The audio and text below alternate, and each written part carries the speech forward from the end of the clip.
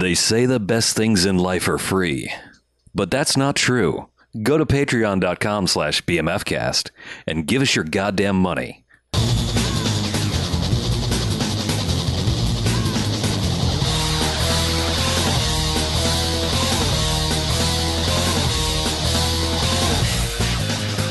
Rock and roll. Showtime. I just want you guys to see my balls when I get up from the chair. Alright, so I put it on the internet.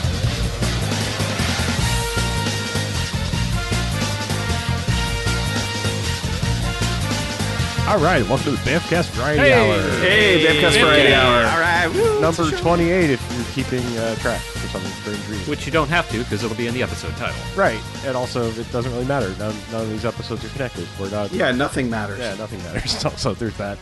Yeah, but I'm Harlow in this dystopian future. Yeah. Yeah, I'm Mackie. I'm BJ in this timeline. I'm Chuck. And yeah, this is not our normal podcast. Still, we're just. Oh, yeah, it is.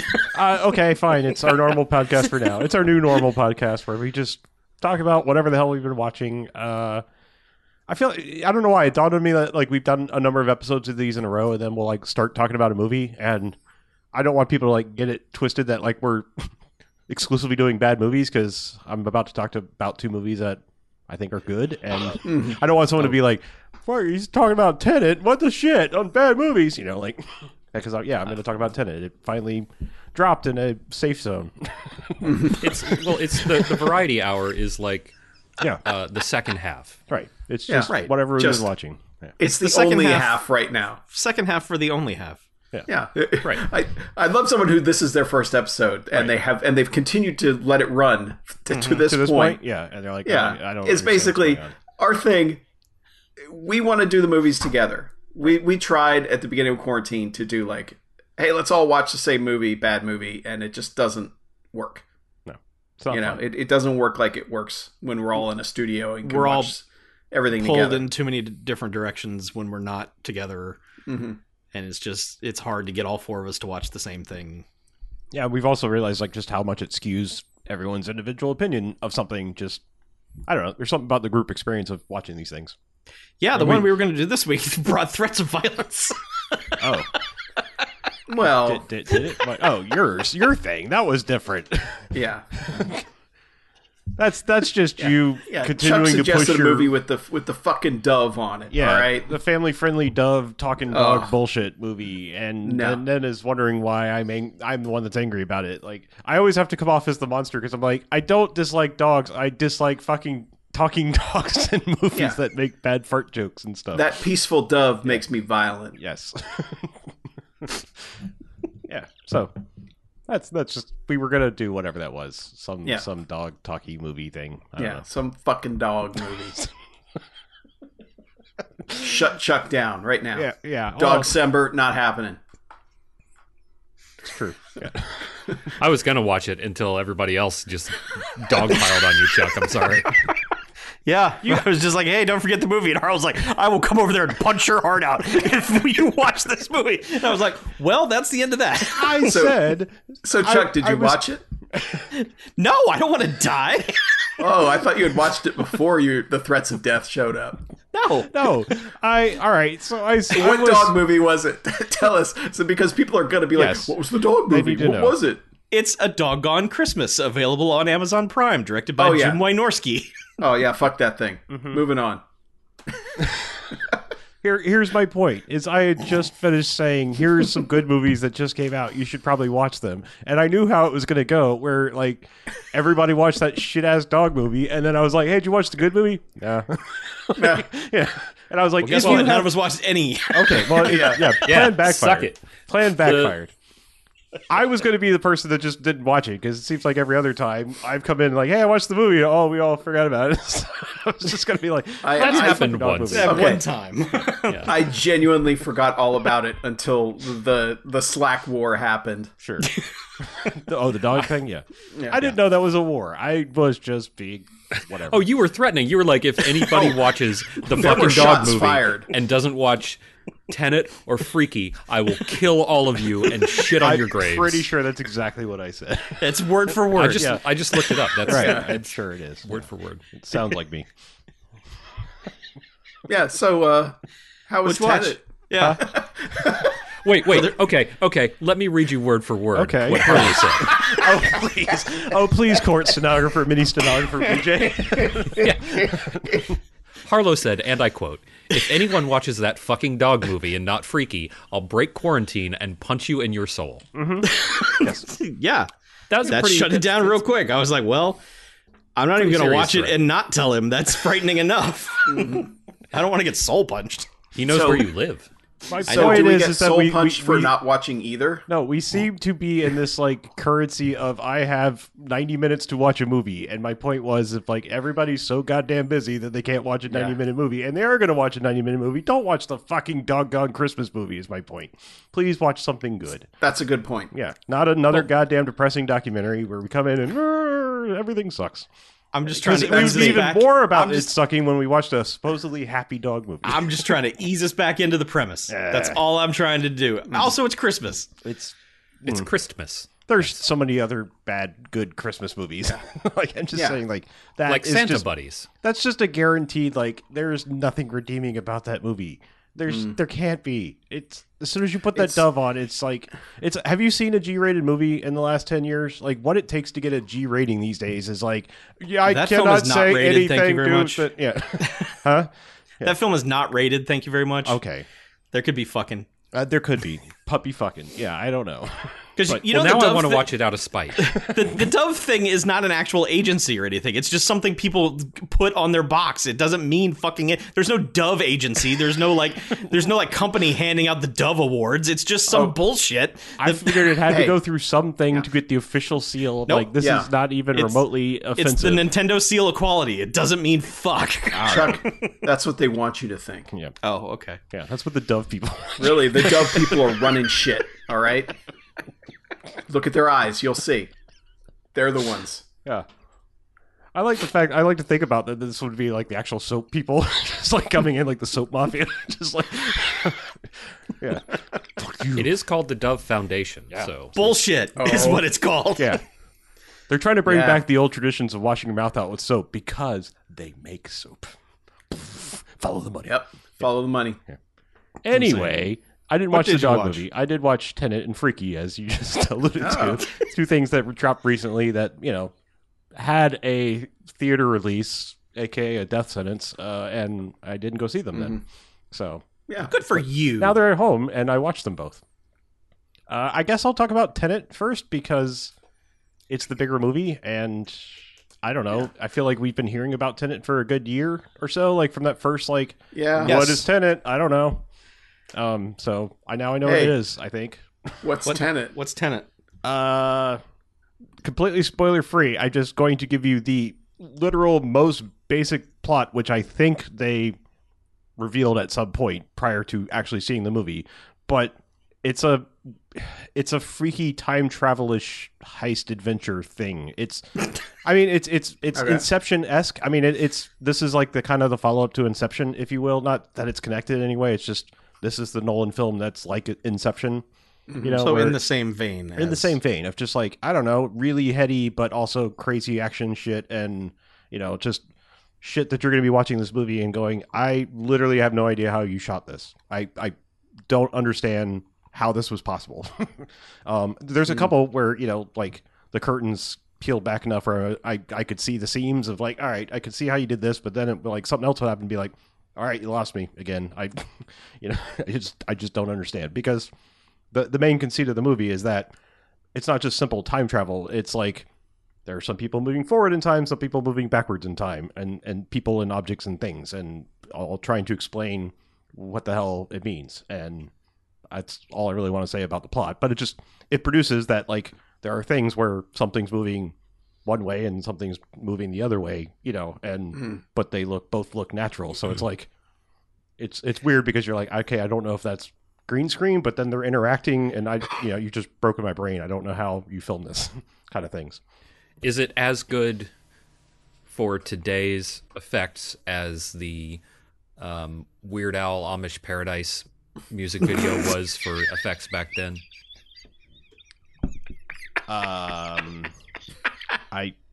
not sure I'm following this one. But believe Okay, me, the Peter Cushing scene in Top Secret, is it like that?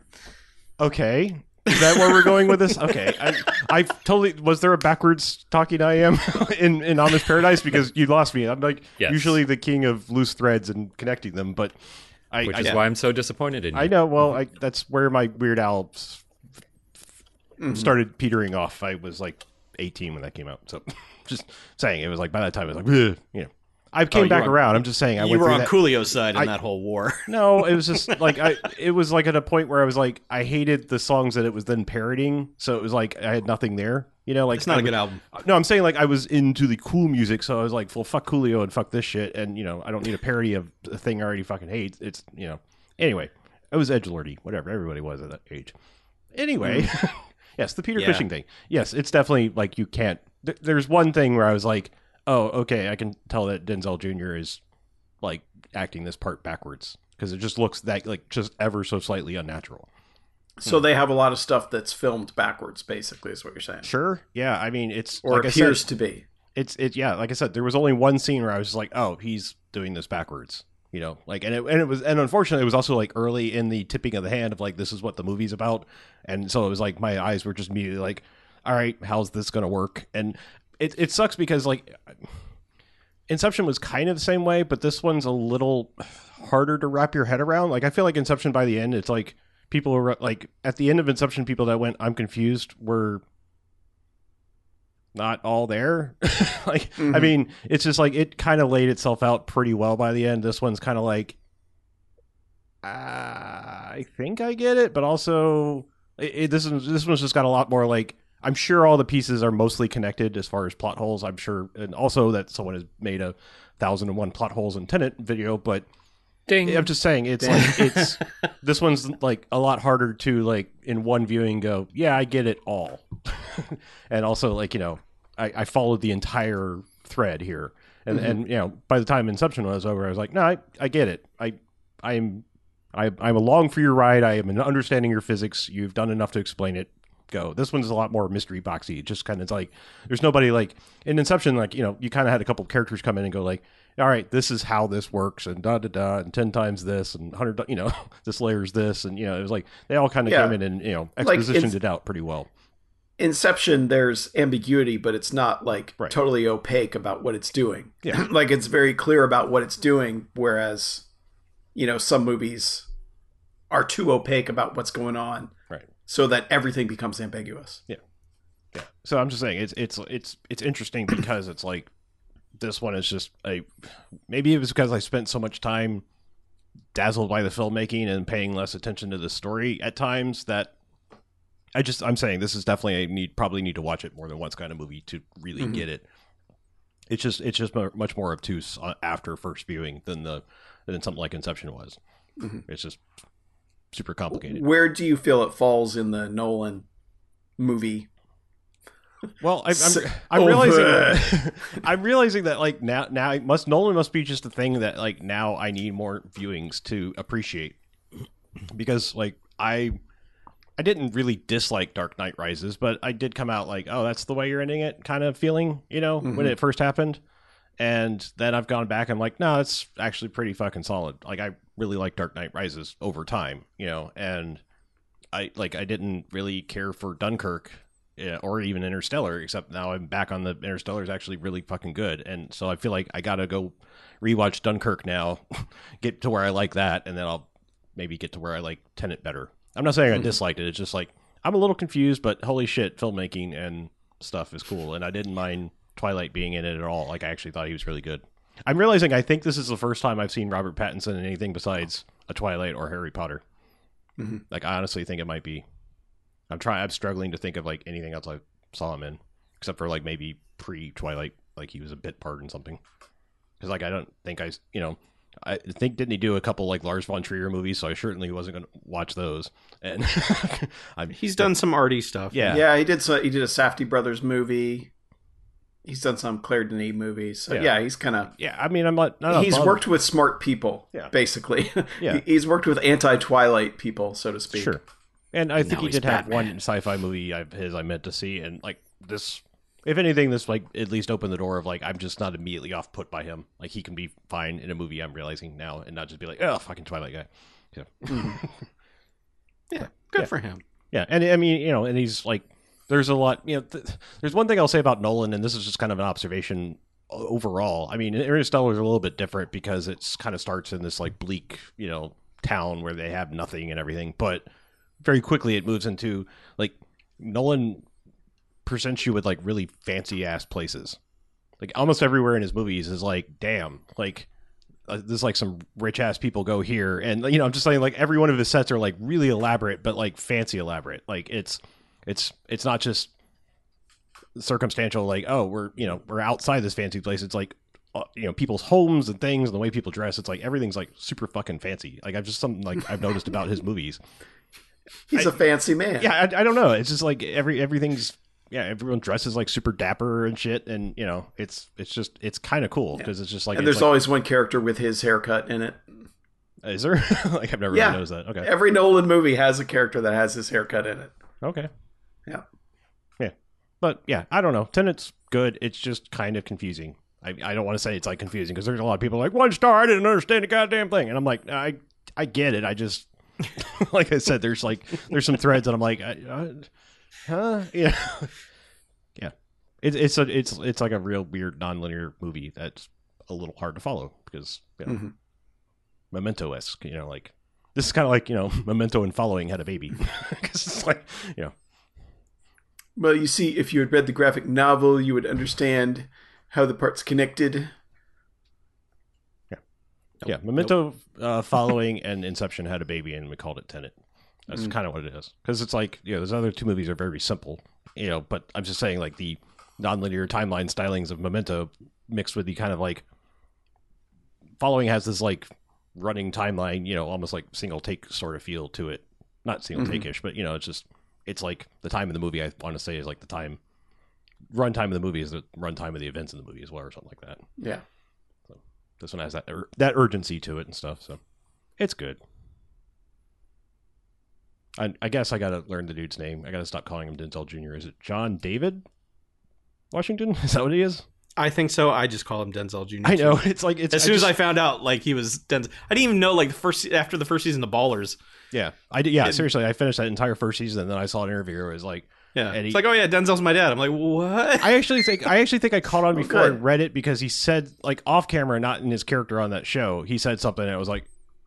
And then all of a sudden it was like he said something and it had like Denzel's styling of vocals pattern or something to it, and it was just like all of a sudden I was like, oh yeah, of course he looks like a younger version of him. It was like I was blinded to it at first, but yeah, it's really weird. I just a little like this is the dumbest little Easter egg, but it's also like I think the first time you see him, he does his dad's gun trick thing in this movie, the slide it and catch the bullet. Like I think a lot of people don't even know that's like a Denzel thing, sliding on the gun and catching the bullet midair. That's like Denzel does that in almost every movie where he has a gun, and he does it like I didn't realize that. Yeah, his kid does it like first time he shows up in this movie. And I was like, hey. Hi. Yeah, that's how I watch movies. I just hey. You didn't snap and point at the screen. Mm-hmm. Yeah. Anybody else have something? So I'm not just monopolizing the conversation. Break up. Go ahead and do this. Go ahead and do this next one. The next one. Yeah, go ahead and do the next one. All right. Well, just as big. Okay. I also watched Freaky, the new movie from the Happy Death Day guy, which I probably should have looked up his name. Happy Death Day guy. Happy Death Day guy. It's like, damn it. I just looked it up the other day and my brain is Jim Death Day. Load faster. Yeah, I almost said Christopher Landon. I was like, that doesn't sound right, but that's his name. Trust my gut. Oh, Michael Landon's son. Yeah, it's Michael Landon's son. It'd be funny if he actually is. Also Denzel's son. It's weird. Yes. So, I don't know number-wise. This is his fourth movie, I think, because he did, Scout's Guide? Yeah. Yeah. And then the two Death Days. Yeah. And then this one. Yeah. So, was Scout's Guide a rated R movie? I didn't even look up his filmography. I probably should have been slightly more prepared to talk about this movie. But yeah, anyway, this is a rated R movie. Which we commented about how both the Happy Death Day movies felt like they were really skirting around that with their PG-13 movies. Like, I want to say you were actually kind of shocked when you found out that they were PG-13. But, Yeah, because there's a lot of death in them. yeah. No, and Scout's Guide was rated R, so this isn't his first venture into rated R-ness, but he's back into rated R-ness. And it's pretty much just for gore stuff. I mean, but it's like most everything in this is comedy gore. I mean, if that makes sense, it's like nothing is played for like, oh dear God, like that's awful. I mean, everything's kind of got a Sam Raimi-esque vibe to it. Like, no matter how horrific it is, it's also like it's kind of either a funny circumstance, or also you're like, yeah, but fuck that guy or girl. So like the babysitter, yeah, a little bit, or yeah, I suppose, because all yeah. that violence was like, oh yeah, that happened. Yeah, to but you, they're all huh? part of the cult people, so fuck them. Yeah. Yeah, sort of like that. Yeah, Okay. yeah. It's fun and interesting, and I think the biggest selling point, I probably should explain what it is it's a horror comedy body swapping thing. Vince Vaughn and what's her face, Catherine Newton, switch bodies. Denzel's daughter. Yes, Denzel's daughter, Catherine Newton. But yeah, I mean, she's, like 17, 18, whatever, in high school. And, there's a weird thing where he's a serial killer and he's going to murder her, and they swap bodies. And, so Hijinks ensue. hijinks ensue, yes. But yeah, it's Cool. it's funny, and Denzel, God damn it, why you got me say Denzel all the fucking time? Gotcha. You Denzel'd me. Vince Vaughn is enjoying the hell out of making this movie, which is a really fun thing to see. Because, like, I feel like the last several Vince Vaughn movies I've seen, he just was like, yeah, I'm here. Like, I need to eat. Look at me. He's been a sad boy for a little while. Yeah. Like, he just really seemed like he's enjoying himself in this movie. And it's really, I gotta, like, I'm becoming a real big fan of this director, dude, because, like, he's really good at switching genres on you really quick, and that's something that I really appreciate people being able to do, and not doing it super cloyingly. Because, like, there's a real earnest moment in the middle of this movie that, for all intents and purposes, is also hilarious. But it's also, like, it's played totally straight faced in the movie mostly, and it's really sweet. I mean, it's so out of it. It's not as good of a kind of out of nowhere heart-warming moment that happens in Happy Death Day to you, but it is still like this moment where it's just like, holy shit, wait, like 2 seconds ago we were making dumb jokes and blood was on the screen and stuff. It's really interesting how you can just switch gears like that, and it's like, shit, this is actually working. Movies are getting better at the genre blending. Yeah. Not great. Like, everything's not great, but like action comedies and stuff like that have gotten way better, and I think like Game Night is responsible for that, because then you get things like Stuber and Central Intelligence where you're like, okay, this works as both, whereas if this was made in the 90s, it would just be a comedy that has guns in it. Well, I mean, I don't know if you can attribute anything recent. I mean, really, Lethal Weapon movies were doing that. I mean, everyone thinks of Lethal Weapon movies as action movies because that's the section they were in the video store, and we were just like, I want to see guns. If there's guns, it's an action movie. But that's just as much a comedy, or at least the sequels tried to be. I mean, the first one's got some really dark shit in it, but it's also still a buddy comedy. But I mean, you think about a teen horror comedy, and then you watch Happy Death Day to me, or to you, or whatever, and you get that scene in the middle, the real like, oh, it's Scream doesn't do that. No. Yeah, like I said, I just feel like this guy's real good at like hitting that gear shift in the middle of a movie, and it's just like it works. Like I said, I think good filmmakers have always been able to do this. I mean, some of the funniest moments were in super sad ass movies, or vice versa. I mean, if you think about it, I mean, a good bit of humor can break some of the funniest shit can be just to like break a mood tension type thing. The Lion and Steel Magnolias or whatever, like Right. Sally Field's crying about her daughter. It's like, here, hit her, like that kind of thing. It's like, Yep. yeah. So yeah, it's just, but it's a good movie. I just don't think it's not as good as the Happy Death Day movies. Maybe it's just because it's a little more conventional. I mean, this movie clearly wanted to just be called Freaky Friday the 13th. I mean, it's just like, it's right there, and like the events actually happened on a Friday the 13th, on screen. So it's just like, it's clearly like that's what they were going for. So I'm sure that was just like, hey, what if we did this? And then lo and behold, here's this movie.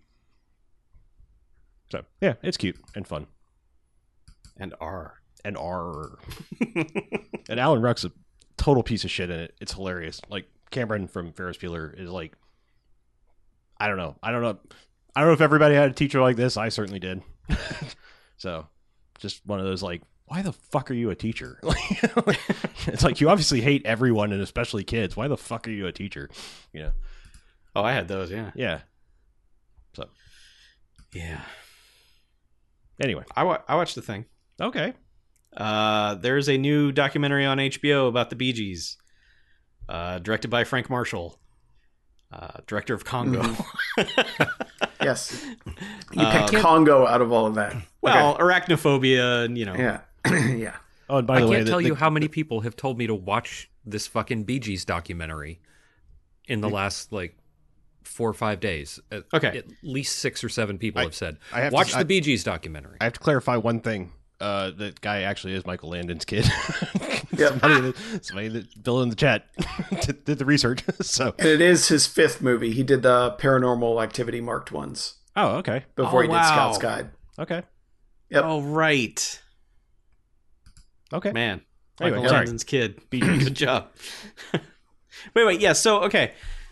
I think, BJ, you and me are probably of the same mindset on the Bee Gees, which is, yeah, I know who the Bee Gees are and I know some of their songs, but I don't give a flying fuck about the Bee Gees. Who cares? Accurate. Okay. I know their songs and I know the Barry Gibb talk show thing, which Sure. was funnier than it should have been for some I reason. went into this just like, I don't know anything about the Bee Gees. Tell me a story about the Bee Gees. I'll see if I'm interested. And like by the end of it, when it does the thing that everything does now, hard cut to black, and then gives you the white text on black background telling you when everybody died and everything, I'm like crying, just trying not to just bawl my eyes out at this moving ass documentary about the Bee Gees. It's Are really you saying good. they all had a problem staying alive? Well, yeah, I mean Barry Gibb's the only one left, so Okay. which like right away he points out, he says, look, this is all going to be from my point of view because I'm the only one here. I'm sure they would tell it differently if they were here, and I wish they were to tell it differently, but anyway, here we go. Yeah, and it's just one of those documentaries where they had a ton of fucking footage, concert footage, home video footage, promotional footage, and they were just like, we can sculpt this into a solid ass 2-hour documentary. And they do a very good job pinpointing like when this country turned on disco music with the whole like blow up the records, burn that the fucking records. guy. Yeah. And it just like tying that to where like the Bee Gees decline happened. Like they were just ridiculously popular. And then this country said, man, fuck disco. And they tie it into the whole thing that we've talked about before, which is just like, it is just white people scared of people of color and gay people. And they're like, that music cannot gain popularity. Fuck that shit forever. We have to destroy it. They bring in people to comment on that who were like, gay people and people of color and people who were associated with the disco stuff who were affected by it. And their opinion is all like, and yeah, the Bee Gees got swept up in that. And unfortunately, like, a bunch of white dudes from Australia also suffered because of that. And it's unfair. It's really weird. I had literally no idea like that had something to do with the quote unquote death of disco, like fear or paranoia, bigotry. I literally had no idea. Like, I mean, I didn't even know that, like, to me, disco is like so. I don't know. You know what I mean? Smartly, it's like, smartly, the movie doesn't tie it all to that because it also ties it to the corporations coming in and trying to make a quick buck off of fad and making Disco Duck and a bunch of terrible bullshit that ruined the genre. I think that's probably my problem. Is I just see disco as like such a poppy, non-threatening thing that it's like, not that I'm threatened by whatever, people of color and gay people or whatever. I'm just saying, like, it's so like, milquetoast. It's just. It's disco, like It's just fun poppy music. No, I just like I can't think of like anyone being offended by it. It's like it's like I like death to elevator music. It's like okay, like that's a weird take. Just imagine all the dumb shit people fight about now. Not even political shit, just TV shows and video games and how like movements grow up around these things about how these things must be destroyed. And just picture this happening in the 70s when there was no internet for people to do it, so they all had to congregate in public and have fucking hate rallies and just be like, we're gonna smash these disco records, fuck this shit. There's one guy who was working as an usher. It was a black guy working as an usher at the ballpark when they did the stunt, and he very specifically notes, he said, to get into the park for this event, you had to bring a disco record for them to blow up.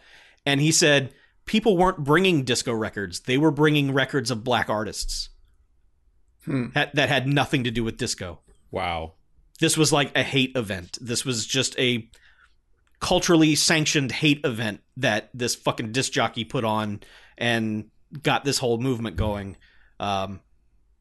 So it surprisingly touches on a lot of important cultural stuff that happened in the late 70s for this, but surrounding all that is some really good looks at making a record, like how much of a career they had before the mid to late 70s. They've been around forever making records, and how long it took them to do the falsetto stuff it's not like that was their thing. They didn't start that until like Nights on Broadway, which was way, and they were just like, oh wow, What this is is a Nights new, on Broadway? it's the Barry Gibb talk show theme that they reworked, but that's the original song called Nights on Broadway. It's informative. You look at it and go, I feel bad for these guys. Like they went through a lot of shit and they shouldn't have. Again, I know it's all one-sided because it's Barry Gibb telling the story, and it's that there's really not, I'm sure there are things that happen along the way that probably paint them in a bad light that they don't touch upon, but it's not about you don't that. say. Because, you know, it's a band, so of course some terrible shit surely went down. But it's like they talk about like the first time drum loops started, and it was because of a necessity that they were working in the studio, and their drummer's mother had something happen to her health, and he had to leave, and they had to get this record done, and they didn't know what to do, so they took a drum bar from one of his earlier songs and figured out how to loop it, and this was like the beginning of just drum tracks, like changing the entire industry. And they go through the whole process of like how they actually did it on the equipment that they had. So there's a lot of that stuff too, where it's like the dudes who produce the records are in there and they're like on the old equipment showing you how they did stuff, and it's a very impressive, well put together, lots of footage, lots of talking heads documentary. All the people you would expect to be in it are in it, talking about the Bee Gees. I don't know who I'd be expecting. John Travolta. No, actually, no. John Travolta is not in there. Okay, so talking about not the Bee everybody Gees. I would be expecting. Yeah, I sure. expected one person, and I was denied that one person. Yeah, that's, now that I think of it, yeah, that's a little strange. I thought he'd show up for a sandwich. I mean, it seemed like it'd be easy to get. But Yeah. I mean, I don't know. They throw Eric Clapton in there, which was unfortunate because, you know, just recently everyone's like, man, fuck you, Eric Clapton. And then he shows up in this thing like, hey, I'm Eric Clapton. It's like, oh, no. Yeah, burn those records. Yeah. So, yeah, it's just a really, really good look at a band that I didn't think I gave a shit about. And now I'm totally like, man, you guys got done dirty and I feel bad. And there's kind of like a post-disco era where they talk about all the records they produced. You know, just like Islands in the Stream and all this, you know, Dionne Warwick and Kenny Rogers stuff. And it's just like, man, yeah, now I totally hear it. That's totally a Bee Gees song. Yeah. Because basically a lot of those disco artists, like yeah, God, now I can't remember his name, but the guy from Chic, like Yes. he went on to make a ton of stuff that people are like, oh shit, that was you. yeah, But he actually, like, I remember hearing a podcast where he talked about how he had to change his guitar style, like, because he had like this chunking that he did, and everyone associated it with disco. Yep. And so he took the chunking out and still played the parts, because it's David Bowie's "Let's Dance." Like, originally was a very disco sounding song, but he like kept pairing out everything and then moving it to the horns and all that sort of stuff, like all the melodies that would have been basically a really bitchin' disco track. yeah. Because they were basically like, look, our voices are synonymous with this genre now. No one's going to let us record. We've got to figure out a way to keep earning a living. So we will compose the songs and do like backing vocals and have some, you know, Kenny Rogers come in and, you know, basically do Barry Gibbs lead vocals, and that'll be a Did they record. do his disco song from The Big Lebowski? Did they? No, that was Oh, all. you're just throwing a random person. Yeah, no, this was all in the 80s. Like, Oh, okay. yeah, like there's an entire Kenny Rogers album that's nothing but Well, but it's not Bee like that Gees song songs. was made for the big. I mean, the one that was in The Big Lebowski. Right, It's yeah, the no. song. Yeah, What condition that condition was in? Yeah, it's a 2-hour documentary that I felt like could have gone for another 2 hours, and that's the sign of a good documentary to me. Yeah. Where I was like, I need more, but for the story it's trying to tell, they do a really good job. Yeah, I believe that is actually now referred to as the disco strum, right? Like as the technique, right? Isn't it to get Yeah. that? Yeah, I mean, Yep. it's just kind of a thing that it's like, all right, yeah, that's disco. Anyway, We done disco dirty. Yeah. Well, I've always said like disco and funk. It's a shame we killed them so quickly. Mm-hmm. And, I never thought about it in terms of racism, but apparently I need to watch this documentary to kind of get that context. Yep. Yeah. Man, no segues, but I finished Fargo finally, season 4. That is the first thing I've seen that is very clearly affected by COVID. Because the finale is like the shortest episode of the season, and it's just kind of like feels different from the others, and feels like it doesn't even feel like a wrap up. It just feels like all right, we got to get it done. It feels like shit. Class starts in 5 minutes type thing. Let's just end this. Just write anything.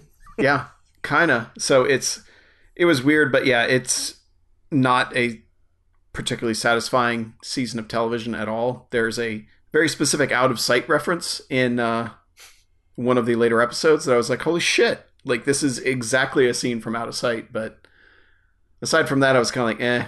And apparently they tie it into one of the later seasons at the very, very, very end. So I guess that mattered for other people, but I didn't really understand it until I read some stuff online, because I'm like, why did that matter? And I think I know who that was. And then they're like, oh yeah, this is what it was. So, but yeah, I do want to go back and kind of watch the better seasons. 1 and 2 are amazing. Yeah. And 3 is not.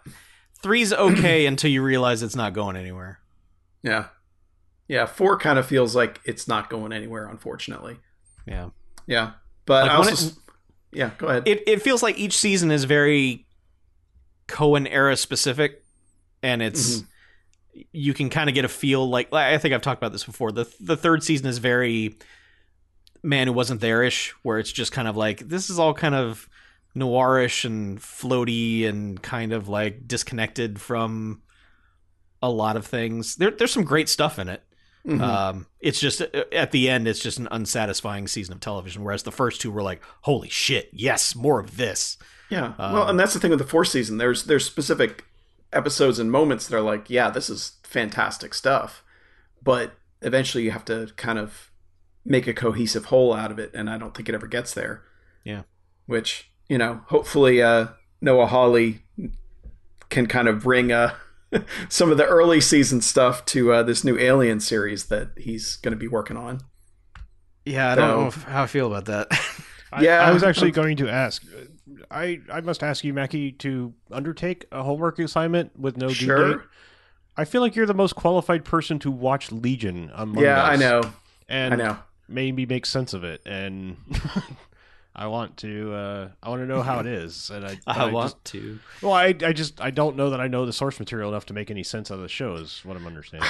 I mean, I know some stuff about David, but not a ton. Okay. Like, he's one of those characters that never particularly interested me, to be honest. Sure. I mean, his power set is kind of a cool gimmick, but aside from that,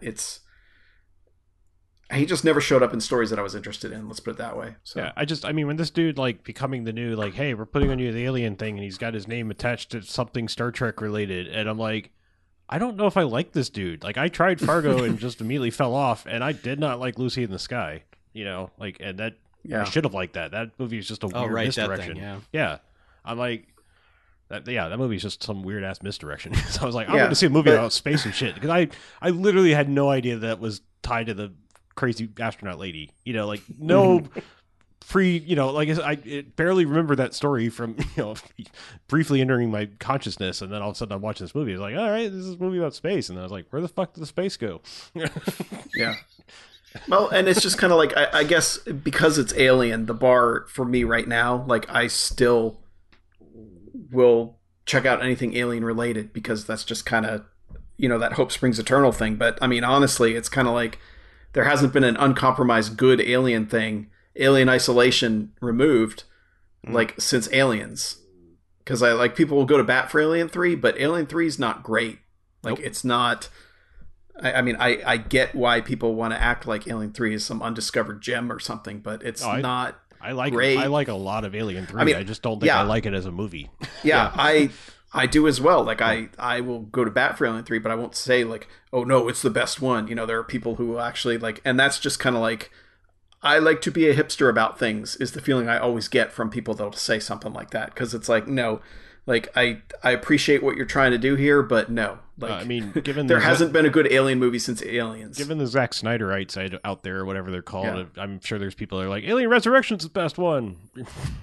Like, eat a dick. Yeah, Absolutely well, I mean, not. That's the thing. Aside from the Alien versus Predator stuff, there's always something interesting that's happened in all of the Alien movies, including like Prometheus and Covenant. But that doesn't mean they're good at all. But yeah, so the bar isn't exactly high for a TV series being good. But I also don't know how you know, even an 8-episode series, like you got to kill off people. You know, like you got to have some tension, and it's like I'm just wondering if it's going to be a case of we don't even see an alien until the 3rd or 4th episode, and then it's kind of, you know, just I guarantee you, yeah, that sort of shit, and then it's, you know, it's going to be one of those shows where Twitter is going to be insufferable. It's like, I was promised an alien. Well, yeah, you told me there would be aliens on your Alien show, Right? Yeah, but I also kind of feel like, you know, when you do that, it's going to be a case of, well, couldn't this have just been a 2-hour movie? Did we really need 80 episodes? And that's going to be my fear, is that that's what it's going to be. Is it's like, if you trim all the fat, you got a good 2-hour movie here. Well, I mean, I'm afraid that, like, at this point, what are they pulling from? I mean, like, is this going to be like, oh, it's our chance to further explain the Prometheus universe? Yeah, like, you know, when is this happening? Yeah. Well, I mean, just like, oh, yeah, let's further go down into David making weird shit and aliens and whatever and all this. Yeah, that's what we want. No, it is not what anyone wants. Hey, but Mackie, I think like your thing that you've said consistently, especially about Covenant, is that we're only like 5 years away from Alien. Yeah. If that, like, there's they not really fucked up that their much timeline already. Like, Yeah. they're like, oh, we're gonna go back and it's gonna solve everything. And it's like, no, you already fucked it up. Like, it only took you one movie to fuck it up. Yeah, you're already up against it. Yeah, and if what you did is your solution, then you fucked it up even worse. So, yeah, I mean, at a certain point, just on the very basics, it's like that ship needs to sit there for a while and look decrepit. yeah. Well, this one is supposedly set on Earth, so Yeah. it may be like, Oh, so maybe this is gonna be the Lucy in the Sky. It's like, where's the space? I'd almost rather it just be absolutely completely disconnected from everything. You know, unless it's like, all right, we got a company called Weyland Yutani that he works for. You know, some shit like that. Well, I mean, the two Alien v Predator movies were set on Earth, and Yeah, and they were both bad. What if like if they secretly? I like hey, them. I like the second one, but they're both bad. Maybe they're secretly going to make Alien Isolation into a series. Like it's about Ripley's daughter, like in the time of like, where's my mom? And I'm going to try to go find her. I would be about that, but I mean, that was kind of the good and the detriment of Alien Isolation. Is it was so enslaved to the original aesthetic of Alien, in particular, that I don't know if you can pull off. Oh, in a live action thing, yeah. Yeah, making a full live action thing of that. But, you know, I don't know. If it's apparently of the quality of the first seasons of Fargo, then yeah, let's do this. But if it's of the quality of the fourth one, it's kind of like, eh. I mean, at this point, like, I mean, all these things he's supposedly attached to, I mean, this could very quickly become like a J.J. Abrams situation where it's like, yeah, I put my name on it. Someone else is actually running it. Like, I'm just barely there, you know? I mean, everyone still thinks, like, Lost was J.J. Abrams' thing. It's like, no, not really. That was David Yeah, Lindelof J.J. and Abrams was Charlie putting his name Hughes. on a lot of stuff Yeah. there for a while. Oh yeah, Yeah, I'm just saying, like, you know, yeah. this He guy just might- showed up for the pitch. Yeah, I mean, this guy might is look, you know, according to IMDb, he's only attached to like write one episode. You know, so it's like he may just be like, I'm directing and writing the first episode, and then bye. Yeah. I mean, Scorsese's done that with like what 3 series now, where it's like he did the first episode. And it's like, all right, I'm executive producer, give me that money. Oh, right, that record show about yeah, disco. but also like Boardwalk Empire. I think didn't he do the first one of that? And then- yeah. I'm saying it's like I feel like it's like 3 or 4 shows now in a row where it's like it's Martin Scorsese's show. He did the first episode and then likes that money. Yeah. Did Sam Raimi ever do any other episodes of Ash versus Evil Dead aside from the pilot? I don't think I so. don't think so. No. Yeah. But Hmm. he had to go on and, you know, produce the first season of The Irishman. Yeah. I Also started watching Queen's Gambit finally. That show's good. That show's real good. That show will make you interested in chess. All right. Like No, like thanks. That I- show's I- good. no, like it is like it's Hey, kind that of guy was on it's- vinyl. Yeah. Which guy? Ray Romano. Oh, was he? Yes, he was. Oh, Yeah, he was Yeah. great on He's vinyl, actually too. really fucking good in that show. Yeah. yeah. But no, I mean it's a lot like, you know, it's set in the 60s, at least the main parts of it. It starts out in her childhood earlier in the 50s. Well, I guess early 60s, but yeah, it's one of those shows that really knows what it's doing and what it's going for.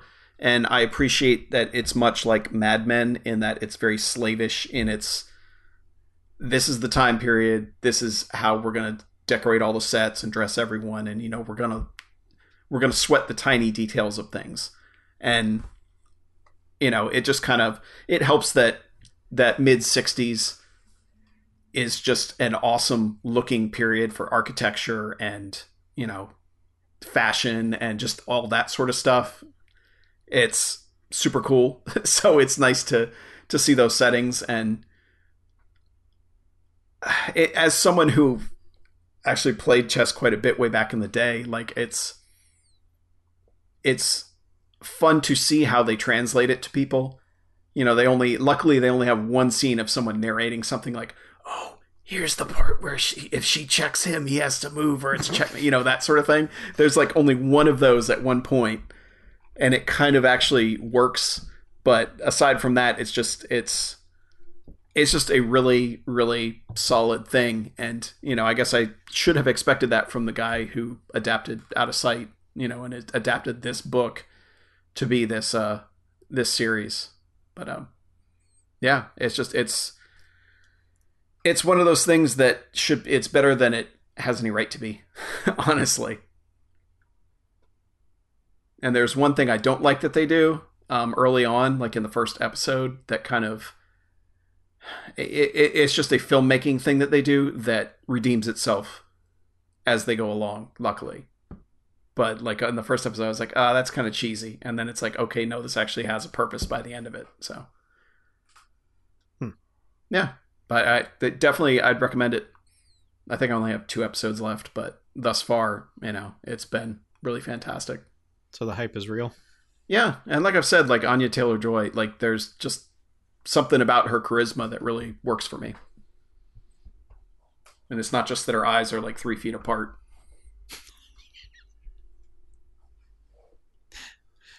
Sure. Yeah. Okay. Anyone else? Yeah. Anything else? I could say one thing real quick if no one has anything else. I do not. Go for it, Chuck. BJ's hiding out over there. Yeah. He's like, don't call on me. Don't call on me, teacher. BJ, what have you watched? Yeah. I just put a blanket over his head. So I'm continuing to do my thing where I'm watching all the movies that aired on HBO during a certain month in the past. Mm-hmm. And this has it has mostly mixed results, but occasionally it reminds me of something that's really fucking great. And so far in this journey, it's reminded me of John Carpenter's Starman, which is a fucking terrific movie that then when I started telling people, hey, Starman's terrific, a lot of people were like, you know, I've never seen Starman. I'm like, okay, listen, this is your public service announcement. Go watch Starman. You need to fucking watch Starman. It's like his most uplifting movie its most like out of his own comfort zone kind of thing. His only movie that got nominated for an Oscar. It's the start of Jeff Bridges being a fucking weirdo when he wants to be. So it's got a lot going for it. And if you've never seen Starman, you should go fucking watch Starman. It's real fucking good. So I think the start of Jeff Bridges being weird when he wants to be was probably more like the Last Picture Show. I feel like he's just always been weird. Maybe, but No, this is like, I know it's like the carte blanche weird, where it's just like, yeah, you're a dude, man. You know, like whatever. like, you get to movies like The Vanishing in the 90s where it's just like, man, where are you from, dude? Like, what? Like, every movie is just like some variation on, you're an alien, aren't you? You're not real. English is my first language. Maybe that's just it. Maybe he actually did kind of start talking like Edgar when the suit wasn't fitting quite right. Right. Sugar, water. Yeah, it's weird. It's like he did True Grit, and he was just like, I'm stuck in this voice. I can't stop doing it now. because he's actually, there's an interview with him on the Blu-ray. I'm amazed that he's fucking talking about Starman, and he's doing that, and I'm like, can you not do that? Like, but no, he does that. But yeah, it's that story that made the rounds about Jeff Bridges, where he on the set will take a bunch of photos and then put together a book for the cast at the end. That's like his passion. He's got this weird like old panoramic camera that he uses, and that's like his real passion. He just on the set, he's always taking all these set photos and he puts them together in books and hands them out at the end of the production. It actually started during Starman because he was just doing it, and one of the cast members was like, you should put those in a book. And he was like, yeah, all right. So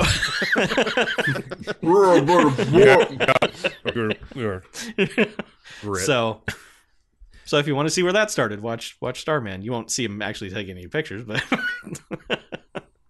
just know that behind the scenes he was doing it. Okay. That's pretty neat. Yeah. Yeah. That's pretty neat. But yeah, watch Starman. It's really, really good. It's one of those movies of that age where I was too young to see it and then just never got back to it. You know, it's one of those that, while it may be good, it didn't really maintain cultural relevance per se. You know, it wasn't like, oh, people were really going to bat for Starman and like, you know, by 1990, not really. Yeah. And it's weird. It's another one of those movies where the score sounds like a John Carpenter score and it's not John Carpenter doing the music. So yeah, I was mad at that dude for stealing John Carpenter's music, but he didn't steal John Carpenter's music. That's all I got. So Starman's the only one that you'd be like, yeah, do this. I mean, there's been a couple of others that have been, you know, yeah, this is worth a watch, but I mean, Starman's a 5-star movie, so I mean, it is just part of that crazy run that John Carpenter has in his career. You know, like Halloween, The Fog, Escape from New York, The Thing, Christine, Starman, Big Trouble in Little China, and then it's a good run, man. It's a ridiculous run. It's like 7 great movies in 7 years. I really do not like The Fog like at all. But otherwise, I don't necessarily like The Fog either. I appreciate a lot of the things about The Fog, and its style is fucking amazing. Yeah. I don't really like it, but just in terms of a run of movies that are I can see why you like it. Then you get to Prince of Darkness, and I'm like, nope, it's over. But yeah, John Carpenter, hell of a filmmaker. You heard it here first. Breaking news, everybody. Yeah.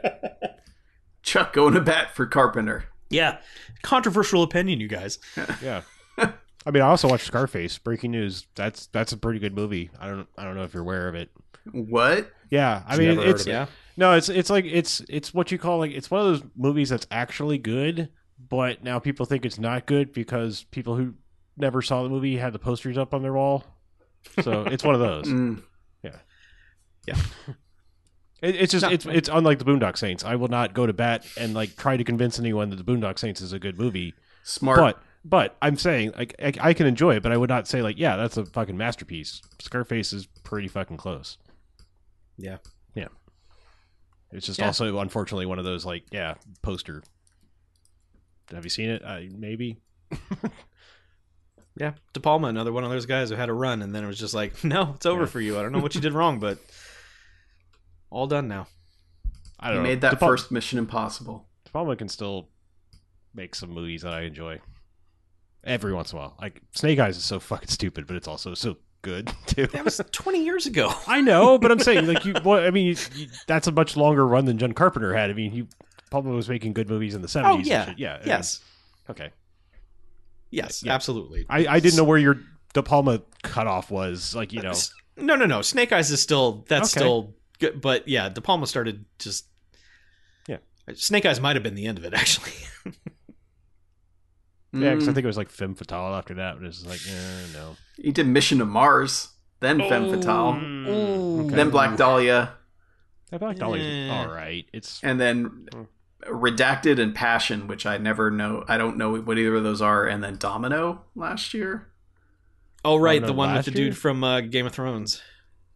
Oh yeah, how about that? I'm probably one of the lone defenders of Keira Knightley's Domino. I don't like that movie at all. That's another one I would never try to tell anyone to like that movie, but it worked for me. It's dumb. Yeah. It's a real dumb movie, but I liked it. You're like you love Tony Scott. I do. so- Tony Scott's style, yeah. It just usually worked for me. Yeah. Yeah, So- man. It's weird when like directors just get old and just like fall off the face of the earth. You know, or even if they don't, Really it's like poor choice of words after just talking about Tony Scott. yeah. No, well, I'm just looking at De Palma's Oh, okay. filmography, and it's just like, yeah, you just kind of like stop doing anything. Mm-hmm. Yeah, I mean, you think about like the go-to director dudes for a long time there. You can throw Coppola in there, Mm-hmm. and it's just like, man, when do all of you just stop giving a shit?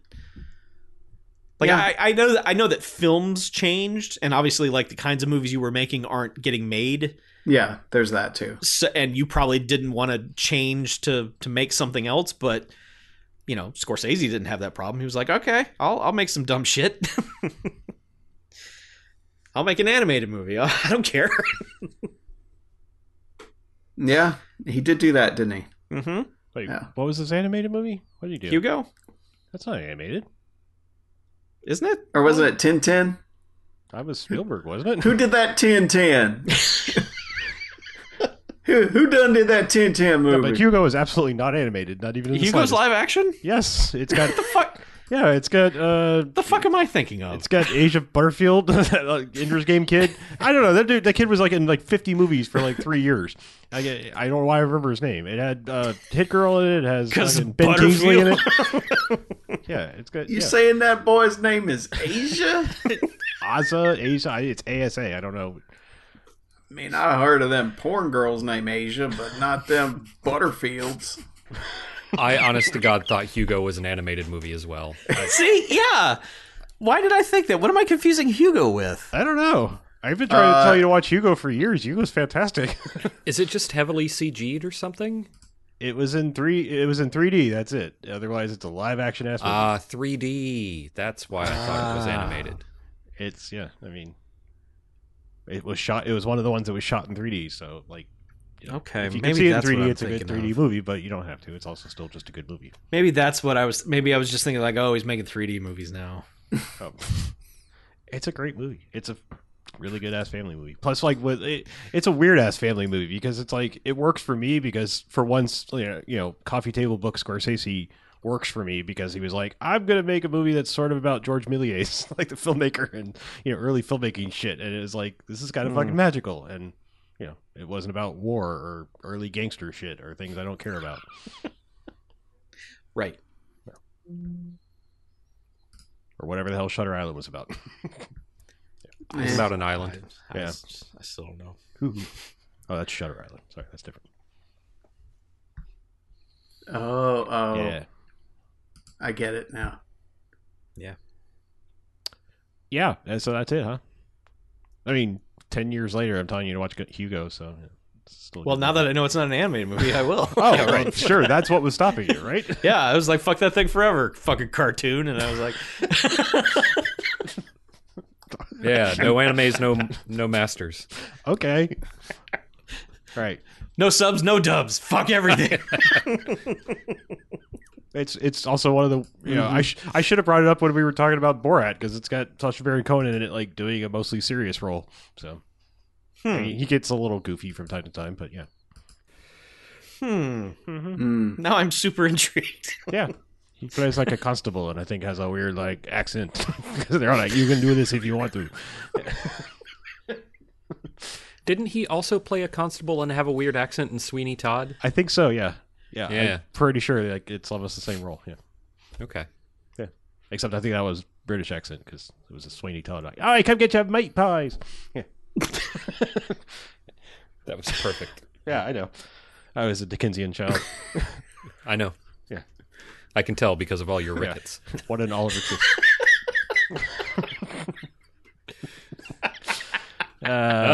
Yeah, let's wrap this up. Give us some contact information, please. Yeah, go to the website, bmfcast.com. That's where we keep all the things.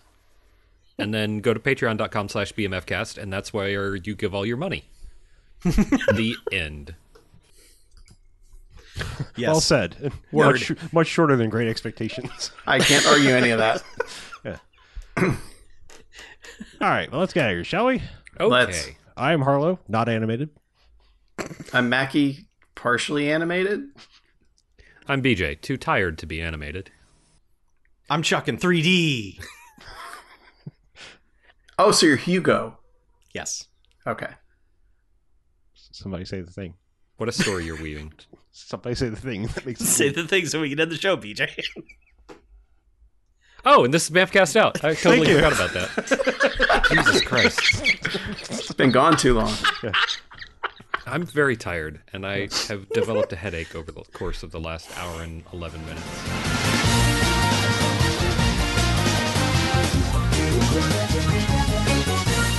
Okay, last one to kill a bad guy buys the beer.